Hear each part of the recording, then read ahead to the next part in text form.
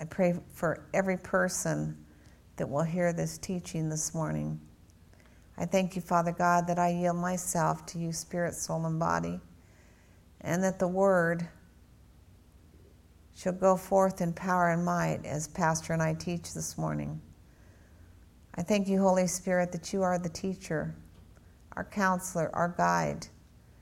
And we realize that we are in the last days and that everything that you have to say to us is important.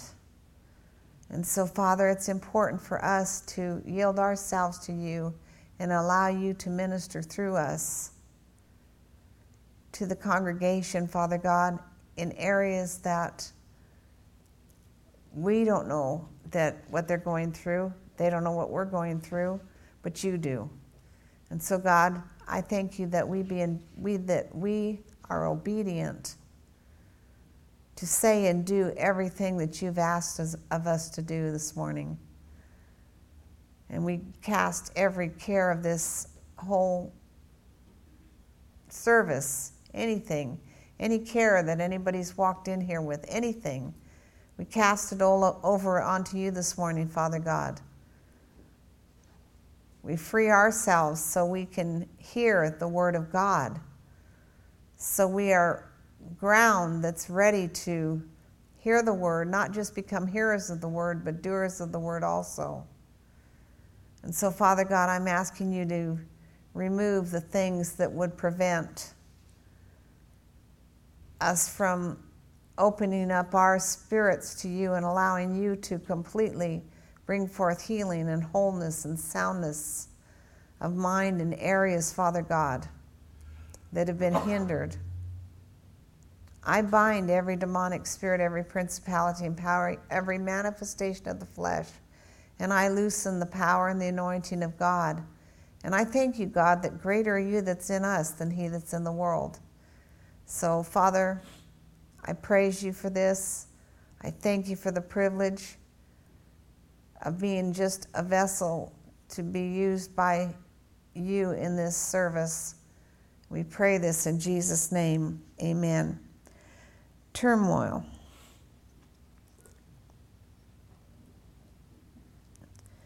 Tumult, noisy, quarreling, but influenced by moil. And so I have to look up that word, M-O-I-L.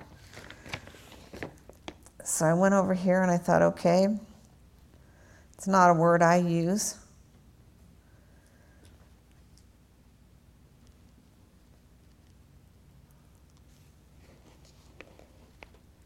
And this means to toil, drudge, drudgery, hard work, and then that's number 1, 2, confusion and turmoil. So to work in, it's used kind of like if you were to work in wet ground, to toil, to drudge. That's part of it. But then it says number 1 is drudgery, hard work. 2, confusion, turmoil. Now let's go back to the word turmoil. That's moil, okay? So turmoil, again, tumult, noisy, quarreling, but influenced by moil. Tumult, commotion, uproar, and confusion. It sounds like the world we're living in right now, doesn't it? And I've had people, come to me and call me, not necessarily from this church, but other people that say it's just it's a drudgery. It's like, the best way I can put it, it's like trying to wade through quicksand or trying to move forward when everything possible is trying to push you back, and you keep pressing on. And so turmoil, this is tumult, noisy, quarreling, but influenced by moil, and we've got that one, tumult, commotion, uproar, and confusion. Many people are dealing with confusion in this hour. It's unbelievable to me. And I'd just like to share a couple things that really, we have a friend, actually, they're not close friends, they're acquaintances of ours, that his wife had a heart attack and then went into a coma. And this is the 8th week. And I didn't even hear about it until about probably the 3rd week, maybe. And all of a sudden, the Spirit of God came upon me to start writing to him and just sharing the word with him. And it was interesting because we became very close through this, and our prayer hooked together in this with many people. You know, one of the things that the Lord had me share with him is 1 can put 1,000 to flight, 2 can put 10,000, and yet you figure how many people are agreeing with you in prayer. So the other day, they had he said it had been a very rough day, and I said, because now we're going into the next, you know, when you go through something like this, like I did 20-something years ago, there's stages in this. And I said, now for the next stage, what are the scriptures that you're standing on so we can frame, Pastor and I can agree with you in framing the Word of God in this area that you're going through right now, that you're about to enter into. And I was truly amazed what he wrote.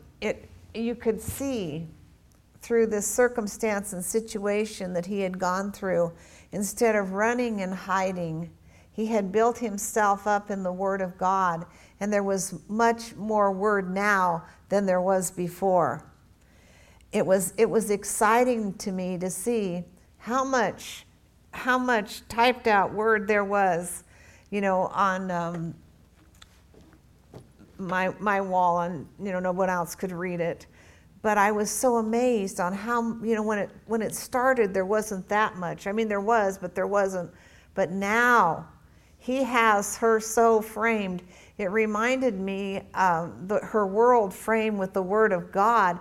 It reminded me kind of like, and this is going to sound funny, but a person that is in a padded cell, no, they can't get out and nobody can get in. You understand what I'm saying? And unless they have the key to the door and the lock. And it was like she is so covered and protected by the Word of God that this has to come through. But I watched instead, because I've seen people in circumstances and situations, instead of growing, just kind of becoming fearful and giving up. And we have to become so diligent in the things of God when we go through a test and trial, knowing that the trying of our faith worketh patience, that we're going to have to take the Word of God, because faith cometh by hearing, and hearing by the Word of God. And we realize that it's our faith that the enemy's trying to come against. He's bringing turmoil and confusion and every other thing in the world today to get your mind off of the purpose and the plan that God has for you. We don't have time to get messed up with the things of the world, with the cares of the world. There's not the time now. Too many people I know are having dreams and visions and are hearing that Jesus is coming soon, that this is not the time to fall back, but this is the time to press in and press on. And those that are in the house of the Lord and in right with Him at this point, they are the ones that are going to be saved. I mean, I had a friend that doesn't even believe in visions that had a vision in her church 2 weeks ago, I believe it was. And when she told me about it, she goes, I don't even believe in visions. She said, Jesus showed up where the overhead was. He showed up and was smiling at me and began to speak to me. And she said he had the crown of thorns on and 1 drop of blood, and began to share how those of us that were here, and she said it was just a handful of people. And that's what was bothering her in the beginning. And I shared this last week. That was bothering her at the beginning because there was just a handful of people. And she thought, where are the people? And the Lord appeared to her and He said, don't concern yourself about those. These that are here are protected. And she said he looked at every one of the people that were there and smiled. Then we heard the tape last Wednesday night, for those of you that were here, where Rick talked about there is a seat and he expects Jesus to come into every service. He comes in every time we're here. The Bible says that. When any two or more are gathered in his name, there he is in the midst of us. So we can't bring this junk in with us and expect to have a mighty outpouring of the Spirit in our lives, much less in the church.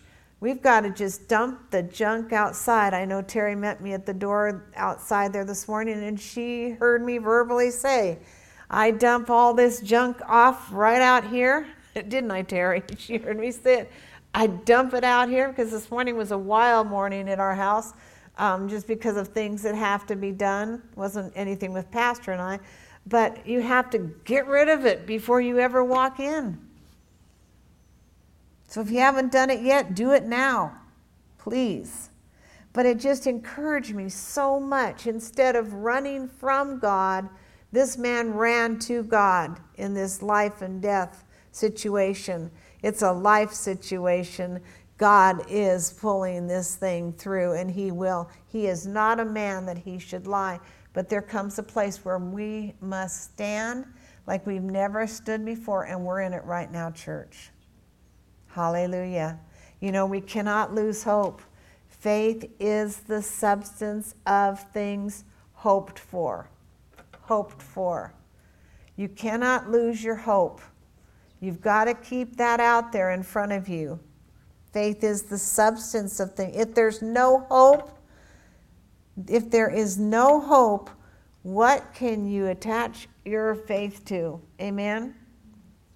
And people are losing hope in every area. I've never seen anything like it, and I've never heard anything like it, but God prepared us that it would happen. And I shared with you the day before the tornado in Oklahoma that God had shown me that those that were in the house of God would be safe. Those that were right with God would be safe. But those that weren't, that were out fooling around, wouldn't. I had no idea that was going to happen. I sat up here and wept on the pew, and God began to share it with me. Things were going to start happening in this country like never before. But those that are right with God will be safe. Hallelujah. So know that. That's to me, that's exciting. Okay, ushers, if you would come forward. Today is a dream that they'd had in the middle of the night. And I'm going to share bits and pieces of it since we're teaching on prayer right now. And more of this is going to be happening. They had a vision, dream vision, whatever you want to call it. I wasn't there. And they actually saw children that were they were ready, the person was ready to bring great harm to them. And in this dream, they saw this. And they were able to get up and pray and bind it and curse it and deal with it. My prayer was the person got caught before it ever happened. Those things happen. When God reveals those things to you, get out of your bed and start praying immediately. Pull over in the car. God will never put that type of prayer on you unless you're available and you can pray it. And I shared with the person the one time that I actually felt like a prostitute one whole Saturday, and I got down and prayed, and I thought, I've never been one. Aren't you happy, church? That's one thing I can say. I've never been a prostitute. And it was a horrible feeling. I prayed most of Saturday, and in the service the next morning, the Lord spoke to me, and he said, "You remember the woman you prayed for all day yesterday?" And I said, "Yes," and he said, "She's here." And he told me how to word it so no one else in the congregation would know. You don't even need to concern yourself. That person's not here. I called it out. She came forward. She began to tell the story, how she had made a contract and she was prostituting herself out in a Pomo, and she got up there and decided not to. But there was no way out. And she said, for hours she didn't go through with it. God protected her. For hours she tried to figure out how she could get out of there, and supernaturally God made a very quick escape for her, and she got out. And she was backslidden at the time. Trust me, she was no longer backslidden that next Sunday or that Sunday morning. So church, do not be surprised at some of the things God will show you in the Spirit. If you're ready, He's ready to call on you to pray. Hallelujah. So prayer. Pastor. Amen. Did you already open up in prayer? I think you did. I did. Okay, let's go to the nugget. Worry. W-O-R-R-Y. Worry does not take away tomorrow's troubles. Worry does not take away tomorrow's troubles. It takes away today's peace.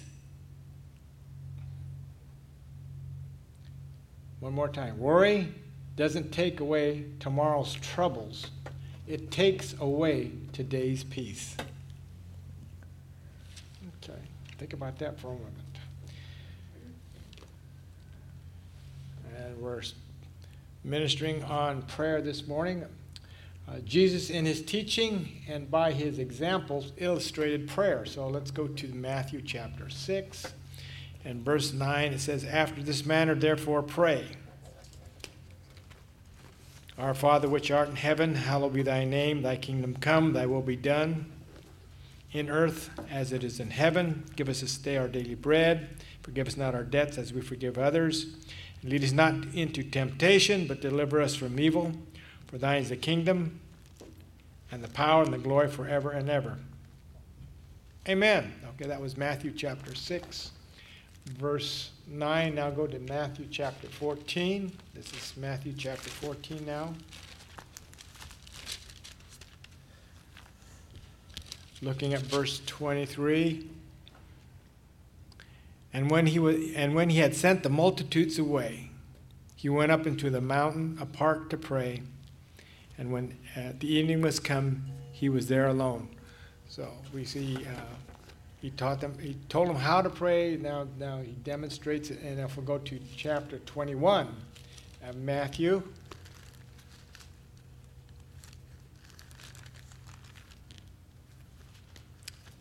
(21, 21, and 22). That's Matthew 21, 21. And Jesus said unto them, "Verily I say unto you, if ye have faith and doubt not, ye shall not only do this which I have done to the fig tree, but also you shall say to this mountain, Be thou removed and be cast into the sea, and it shall be done." Verse 22, "All things whatsoever ye ask in prayer, believing ye shall receive." So Jesus taught, and by word and example, glory to God, we can do nothing without prayer. This is the teaching of Jesus, okay? Pray and never faint is, or should be, our motto. Pray and never faint should be our motto. Hebrews chapter 10. Have something there yet? In Hebrews chapter 10. Well, I like what the Amplified says while you're turning there. He said, "Truly I say unto you, if you have faith, a firm relying trust, and do not doubt, you will not only do what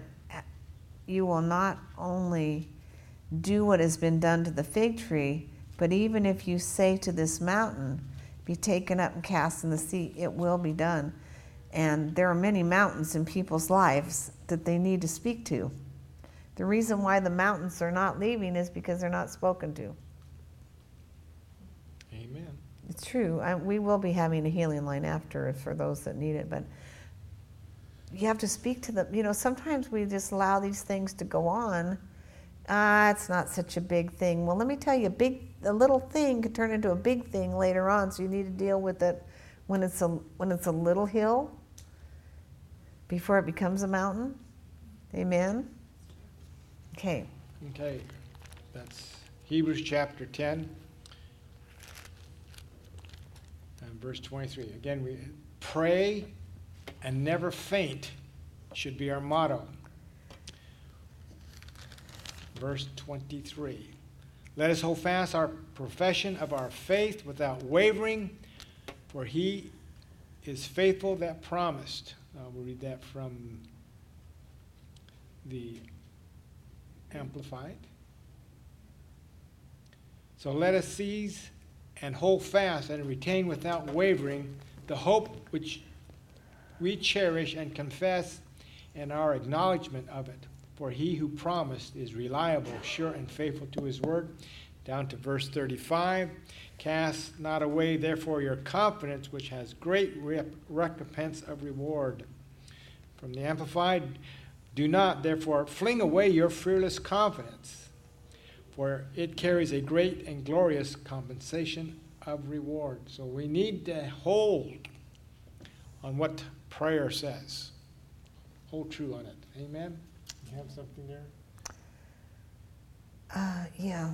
In verse 22 it says, let us all come forward and draw near with true, honest, and sincere hearts in unqualified assurance and absolute conviction engendered by faith, by the leaning of the entire personality on God in absolute trust and confidence in his power. We have to have absolute trust and confidence in his power. And Dan talked some on that this morning. You have to have complete confidence in him. You know, he's not a man that he should lie. You know, there's many of us, all of us have had confidence and trust in people that have let us down. But we have to realize that God is not a man that he shall lie, and he will not let us down. And that's where most people miss it.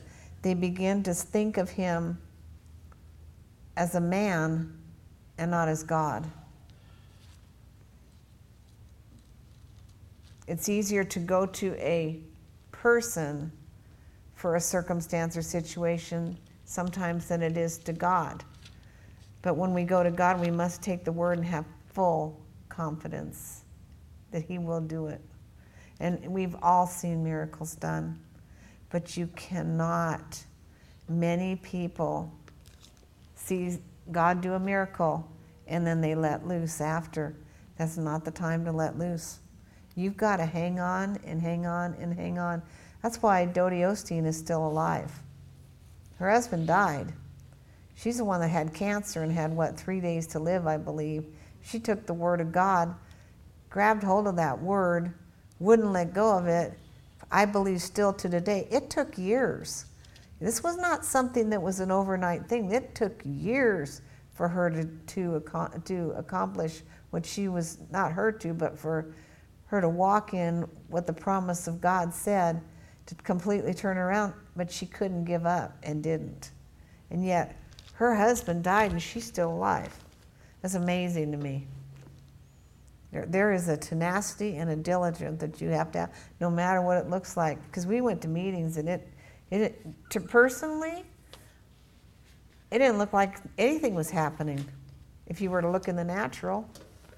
But the Spirit of God, that same Spirit that raised Christ from the dead, was working in her when she spoke the word of God, completely healing and restoring her, rebuilding her body. Hallelujah. Amen. Praying believers must be strong in hope and faith and be directed by prayer. Amen. Because having hope and faith is great, but it needs direction, and prayer gives the leading direction there. Amen? There can be no substitute for prayer. It stands alone as a great spiritual force. Prayer is a great spiritual force. We need to get that into our system. Amen? Prayer is our most formidable weapon. Formidable, I guess you pronounce it. But it is one that we least are skilled in. Whoa. We do everything else but the thing that God wants us to do that will make us proficient. Prayer. Ephesians chapter 6, looking at verse 19 from the King James. Pray always with all prayer and supplication in the Spirit, watching thereunto, with all perseverance and supplication for the saints, from the Amplified. Pray at all times, on every occasion, in every season, in the Spirit, with all manner of prayer and entreaty. To the end, keep alert and watch with strong purpose and perseverance, interceding in behalf of all saints, God's consecrated people. So we need to pray. Amen. This is spiritual warfare. That chapter 6, verses 10 through 18 says that we're in spiritual warfare. And the only way you're going to put on that armor is, or keep that armor on, is through prayer. Okay, prayer is like a trade. Not trading off, but a trade where people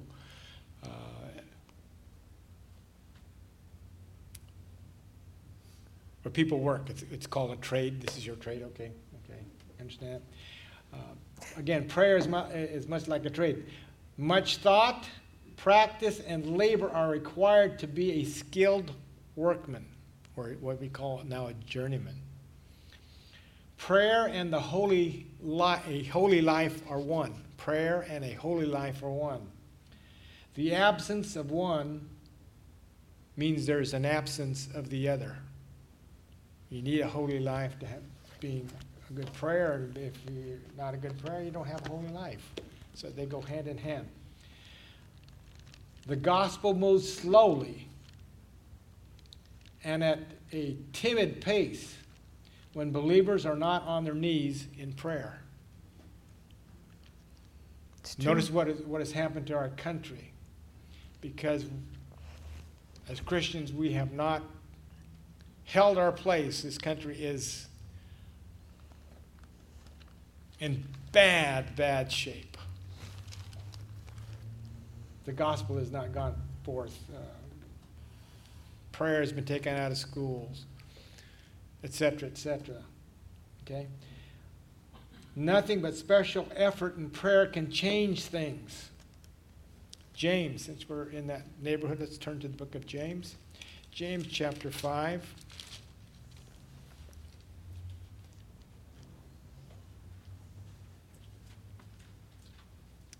Looking at verse 16, we'll read the whole thing, but it's the last part that we really want to take a look at. Confess your faults one to another and pray for one another that ye may be healed. The effectual, fervent prayer of a righteous man avails much. The fervent prayer, you have to be on fire to be fervent. Prayer honors God and dishonors self, or puts self down. Prayer is not self-centered. It's God-centered.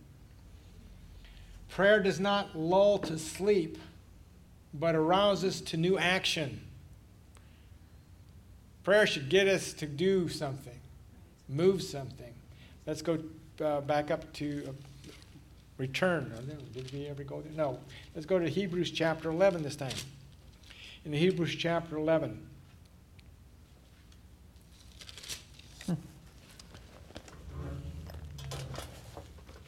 Let's go to start with verse 33. That's Hebrews 11:33. Who through faith subdued kingdoms, wrought righteousness, obtained promises, stopped the mouths of the lions. 34. Quenched the violence of fire, escaped the edge of the sword. Out of weakness were made strong, waxed valiant in fight, turned to fight the armies of aliens. Verse 35. Women received their dead raised to life again, and others were tortured, not accepting deliverance, that they might obtain a better resurrection. Glory to God. Hallelujah. So let's look at a few people that did this. We'll just mention them. Hannah, in the book of Samuel, wanted a child. a child that brought life, one that was godly. It happened. And he started the priesthood as we know it. Glory to God. Hallelujah. Esther, Queen Esther. A nation was going to be destroyed, but through her prayer, it was spared. David.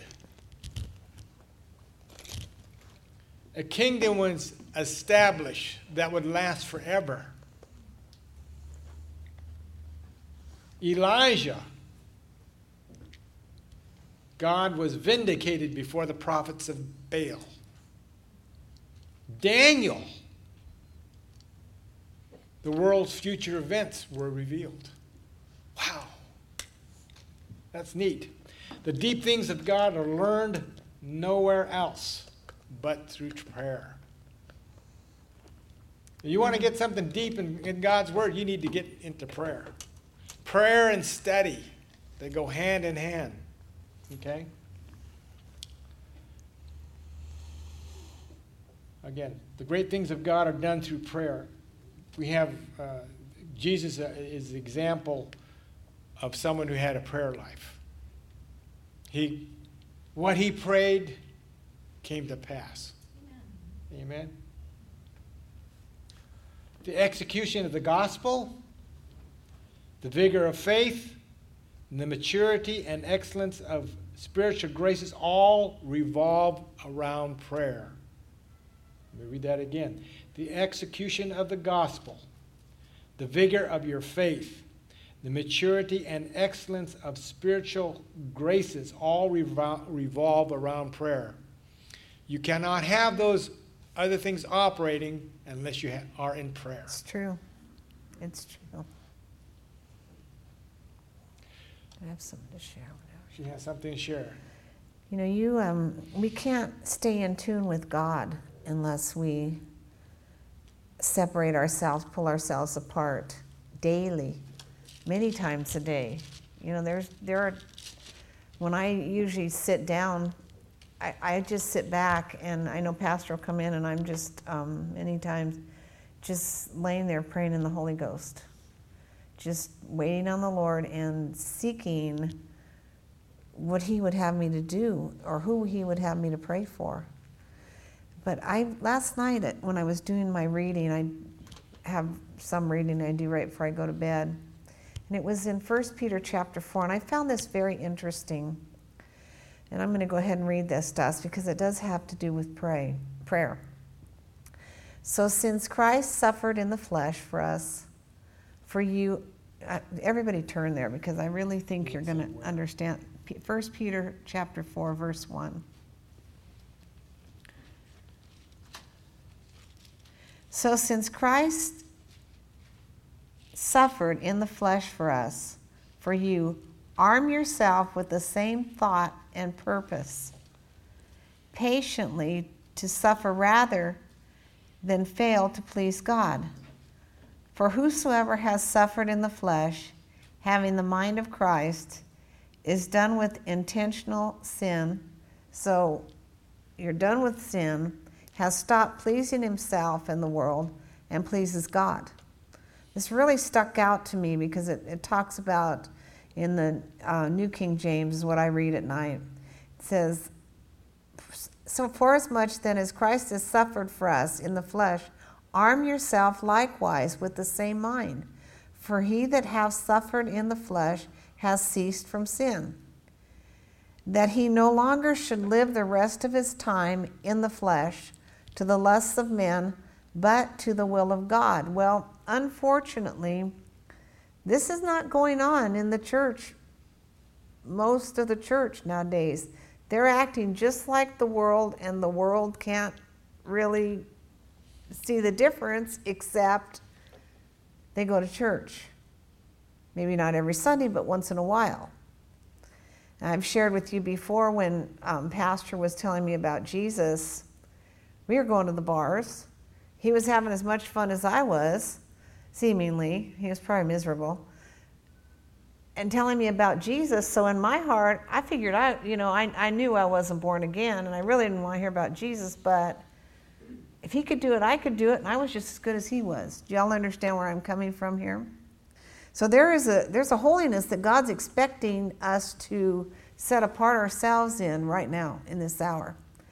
So then it goes on to say, well, he's always wanted this, so that he no longer spends the rest of his natural life living in his human appetites and desires, but he lives for what God wills. In other words, we are to live for what God wills in his word for us to be and do. Amen? Then it goes on to say, from the time is past already suffices for doing what the Gentiles like to do, living as you have done, in shameless, insolent wantonness and lustful desires, drunkenness, reveling, drinking bouts, abominable, lawless idolatries. They are astonished and think it very queer that you do not now run hand in hand with them in the same excess of dispensation, and they abuse you. So in other words, I've had family members tell me when their drug addict families get delivered and have changed, I liked him better the way he was before because we could have fellowship together. So then it goes on, but they will have to give an account to him who is ready to judge and pass sentence on the living and the dead. This is pretty heavy. You know, I know that many Christians in the days, well, throughout the years, time and time again, have had to go through things. Do not concern yourself about what's being said about you. God will deal with it. He says it right here. This is what I read last night. You stay out of it. God will deal with it. Y'all understand where I'm coming from on this? So many times we want to deal with something and we want to change something. You let God do it. And he promises that he will. Then he goes on to say, but they will have to give an account to him who is ready to judge and pass sentence on the living and the dead. For this is why the good news, the gospel, was preached in their lifetime, even to the dead, and through in fleshly bodies as men are, and that they might live in the spirit as God does. But the end and culmination of all things is now come near, keeping sound-minded and self-restrained and alert, therefore, for the practice of prayer. So this is what he's telling us that we need to do. We need to keep a sound mind. We need to have self-restraint. We need to be alert for the practice of prayer. Above all things, have intense and unfailing love for one another. We are to intensely have a love for one another. Amen. I'm talking about the body of Christ. For love covers a multitude of sins, forgives and disregards the offenses of others. You know, it talks about the root of bitterness in Hebrews. That root runs deep. And you cannot pray the way that God desires you to pray if there is a root of bitterness in there. And that's the first thing I check out right away. God, is there anything in me that is keeping me from entering into the realm of the Spirit that you desire me to enter into? Because when you get rid of when we get rid of this stuff and not allow it any longer, any of this, I challenge you to read chapter 4. When we make a decision, this stuff is over. And all I want to do is serve you and do your will in this time, in this hour, in my Christian walk. Things will just start changing just like this in your life. I can't explain it, but there will be such change you won't even know yourself. Your thoughts will change. Your actions will change. Your words will change because you're desiring to please Him. Everything that God has been having me read lately has to do with the last times, the last days, the scoffers, and the things that are going to go on in the last days. We're in it. I mean, I can open my Bible, just open it, and that's where I'm at some place where it talks about this. So we're in it, and he's showing us, not trying, he is showing us what we have to change and how we need to act out of our heart in this time, in this hour, to please Him. Hallelujah. Okay, sweetie. Amen. If we'll turn now to the book of Matthew, chapter 7, verses 7 and 8. That's Matthew 7, verses 7 and 8. Ask, and it shall be given unto you. Seek, and ye shall find.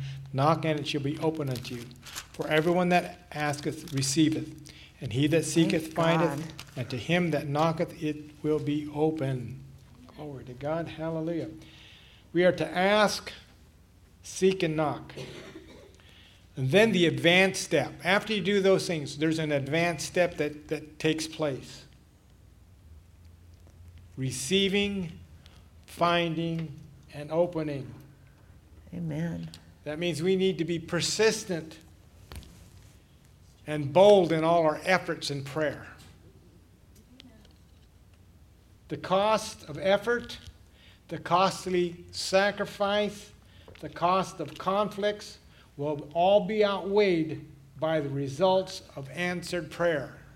Whatever you go through in the prayer, whatever comes against you, it's all worth it, because once the answer comes, you rejoice. That's right. Being a half-hearted in prayer will produce failed results. Okay? Being half-hearted in prayer will produce failed results. We must learn to press in and wait on God, to be earnest in our approach to Him. Glory to God. Let's turn now to Genesis chapter 18. Genesis chapter 18. We find Abraham speaking to God. You say, well, this is not prayer, but it's just like prayer, because he's asking God something. That's Genesis 18, and looking at verse 22. And the men turned their faces from thence and went towards Sodom, but Abraham stood yet before the Lord. And Abraham drew near and said, what wilt thou destroy the righteous and the wicked? Peradventure, if there be 50 righteous within the city, wilt thou also destroy and not spare the place for 50 righteous that are therein? That it be far from thee to do this manner, to slay the righteous with the wicked, that the righteous should be as the wicked, that as far as thee shall not the judge of the earth do right. Verse 26, and the Lord said, if I find in Sodom 50 righteous in the city, then I will spare all the place for their sakes. And we see here, Abraham begins to bargain, you could say, pray on Sodom and Gomorrah's behalf. This shows a commitment to prayer. Shows a commitment and a passion for people. Now, as you read it, he goes down to 10 people. Right?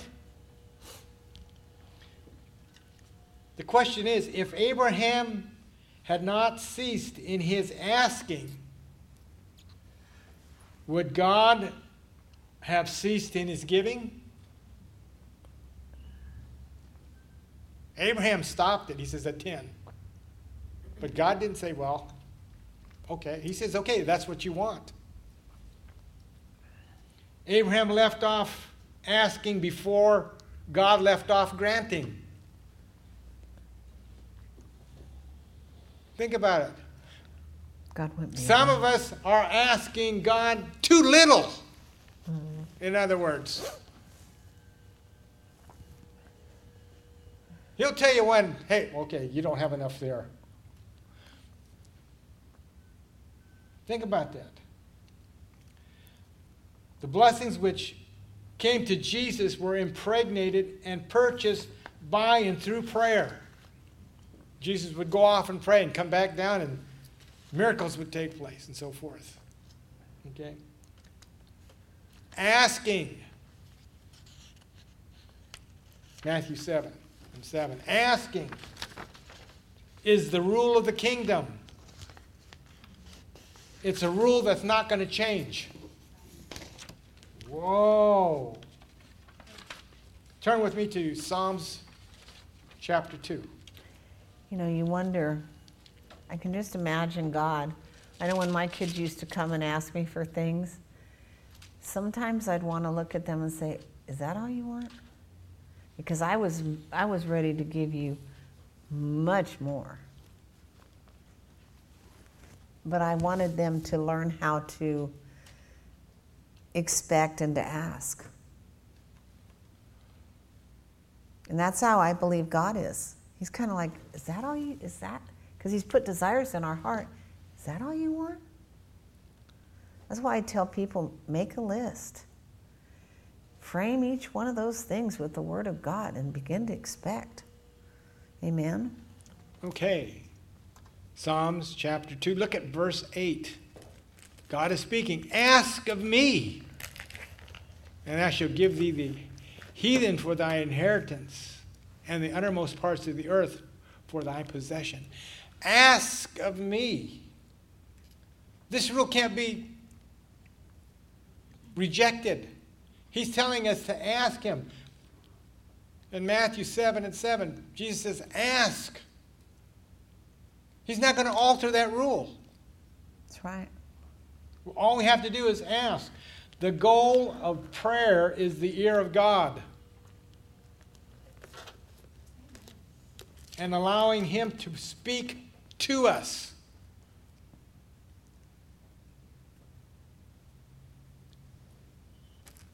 It's all too often that we get faint-hearted and we quit praying at a point where we ought to begin praying or to press in. I think Abraham could have got it down to one person, and Sodom and Gomorrah would be still there.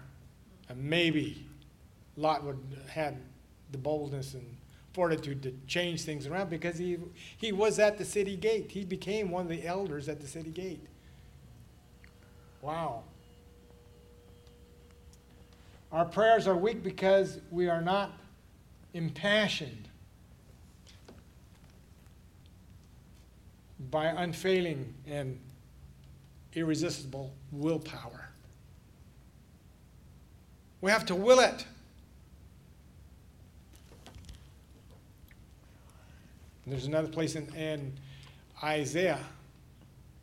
Ask. Decree a thing. That's in Job. Can I share something? Go for it. You know, so many times people just put up with stuff. And you just kind of shake your head and you go, why? Why put up with it? When we have been given the keys to the kingdom. Yeah. We've been given the keys to the kingdom. I'm not saying this is not going to be a fight of faith, because it is. It's a fight of faith. But they put up with stuff and allow it to go on when we have, and the root cause here is fear. Especially, I've found in parents of today, they're fearful. They're fearful to do anything that's going to cause any problem. If you do what God's word tells you to do, then he will back his word. But most people do not know who they are in Christ Jesus, that the enemy's already been put under their feet, that God has given them the power, and he has given them the word, and this is the shield of faith. This is everything that we need. But most people don't even, like he said on the tape the other night, most people don't even bring their Bibles to church anymore. That is, you see people walking into churches, they don't even have their Bibles or iPads or whatever with them to look at the Word. They just sit there and sit there. I don't know what they sit there and do. They sit there. Well, they put it up on the projector, and the projector could be wrong. Somebody can change the word. But it doesn't matter. This I can't live without this. I cannot live without my Word. I cannot. I can't live without praying continually. I can't do it. That's such a part of my life. I can't even imagine not being able to. They'd have to lock me up and cut my tongue out or something like they did Watchman Nee, because the Word is so so deep in there that I can't live without the Word. We need to stretch our faith out there and ask. And when you win a situation, when you go through something and you win, what the enemy wants to do is press you down and put you down. But I'm going to tell you, right around the corner is the next one that next hurdle you're going to go through. So you may as well be prepared continually to get up and walk through it, because sooner or later he's going to go, forget it. I don't want any part of these people. Amen? Amen. Know that you have the Word in you, and greater is He that's in you than he that's in the world. And the enemy knows that. When you practice the Word, when you speak the Word, he knows that person is bold. I don't want to mess with them, because I can't get them down. No matter what I do, I can't get them down unless they let me. Hallelujah. Last scripture, I think, right? Almost. Okay. Two more. We need to ask. Ask me. You remember, I can't remember the king's name. I have to look it up. The Lord said, the prophet came to him and said, you're going to die. And he repented. Said, spare my life. I think it was King Josiah. I don't remember. Hezekiah? And that was Hezekiah. Whatever king it was, he asked his life be spared. And God gave him 15 years more. Why? He asked. It was he was emboldened to ask. I don't want to die right. I mean, it might have been a fear, but he said, "I want to die right now." He repented for all the bad things, and God says, "Okay, I'm going to give you extra 15 years." Wow! Because he asked. God could have said, well, I'll give you 5, but look at it, he gave him 15. Hallelujah. Unfortunately, he didn't use the 15 years correctly. That's right. But still, God gave him 15 years. We need to come alive to God's Word. Amen. Maybe I entitled it Institute Prayer, but I think I should have entitled it Ask of Me.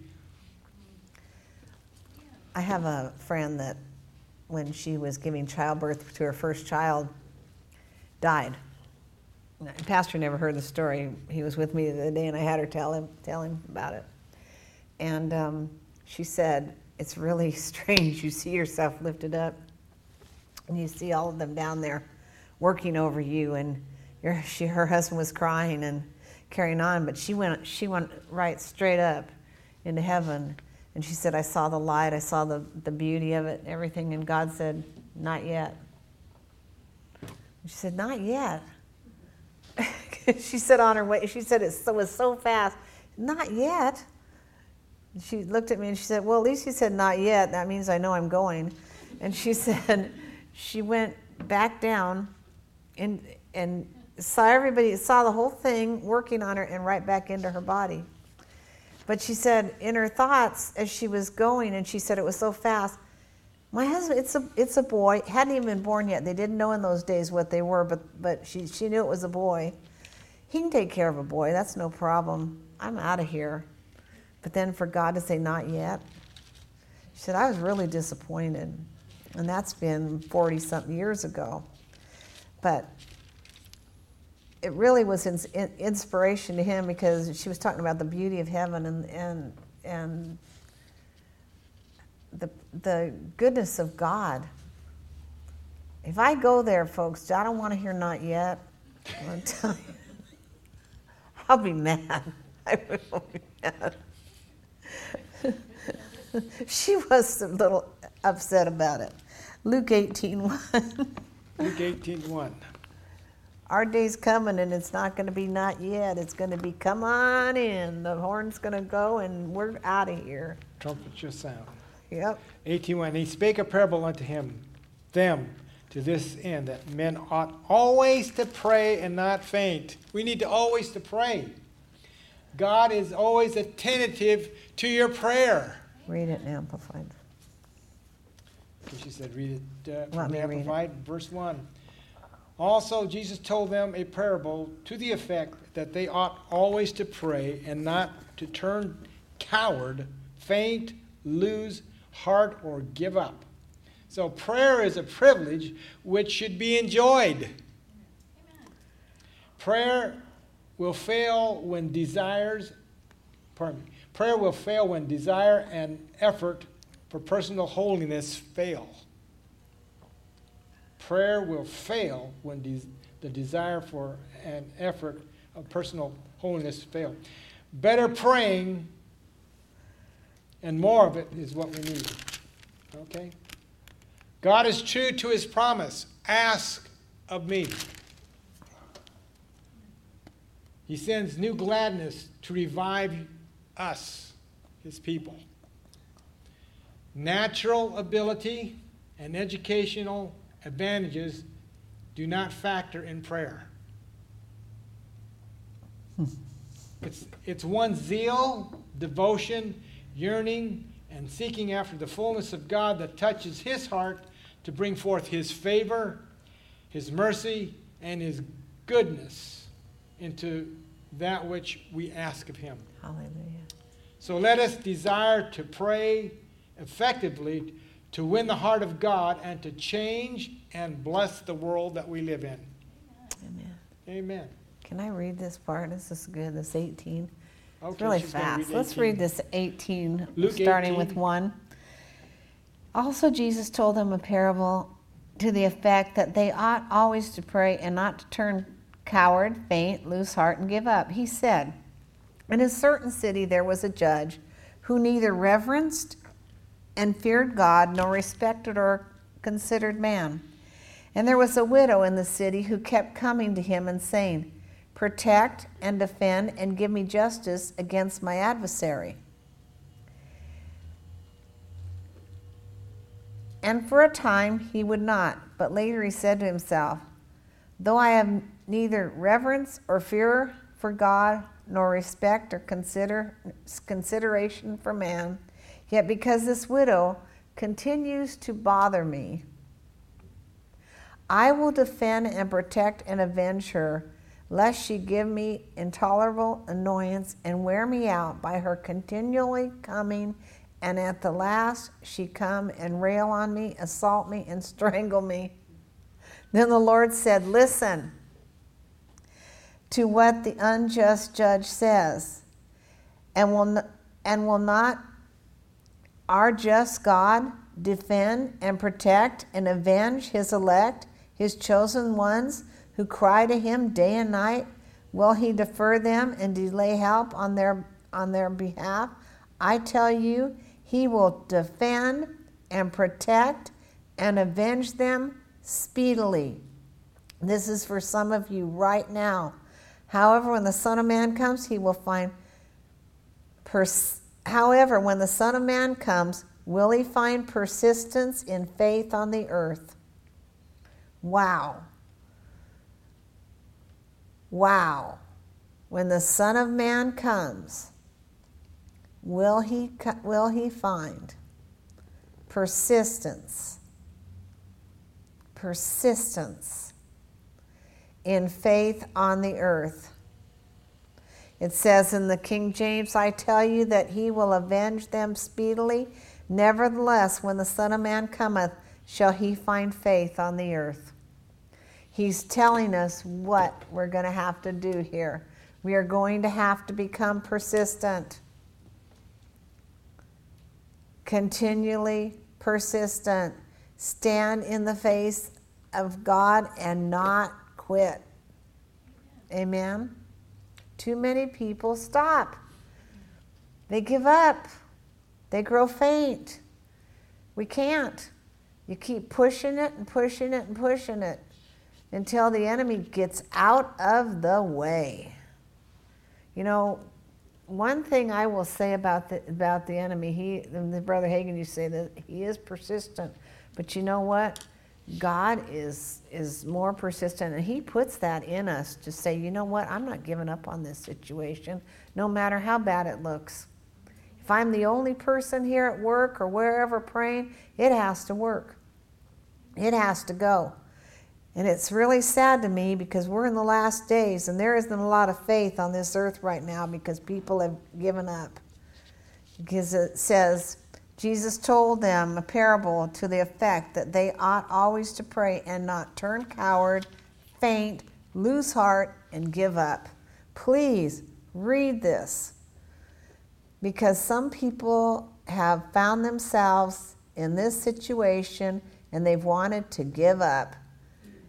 That is a trick from the enemy. When it comes to that place, then you just jump up there and say, I'm not giving up. Anytime that I have felt like giving up, the answer is right around the corner, about ready to take place. And there have been times when I've been the only one there that has been standing, and everybody else thinks I'm nuts. Well, you know what? I am for Jesus. At least he has not told any of us, like he told the prophet, run around naked. Amen? You can smile at that because thank God none of us yet have been told to do that. You laugh, but you know what? Jesus our Lord hung on the cross naked. He didn't have clothes on himself. Are we any better? Don't leave this place saying, I said we're going to run around naked like the person left. Said we were going to pray people out of the graveyard that time. Hallelujah. If you need prayer, we'll go ahead and, Pastor, you can release people and I'll stay and pray for those that need prayer. Hallelujah. Father, we praise you. We just give you thanks. Thank you, Lord, that once again that your Holy Spirit was here to open our eyes of our understanding. And I thank you, Lord, that each and every one of us caught the spirit of prayer and asking of you. So, Father God, thank you, Lord, that we begin to do those things that we've been called to do, that we will initiate the things that we need to do. In Jesus' name. Now give us each a good day, Father God, a good week to bless others in. We ask this all in Jesus' name. Amen. For those that need to go ahead, put the music on. And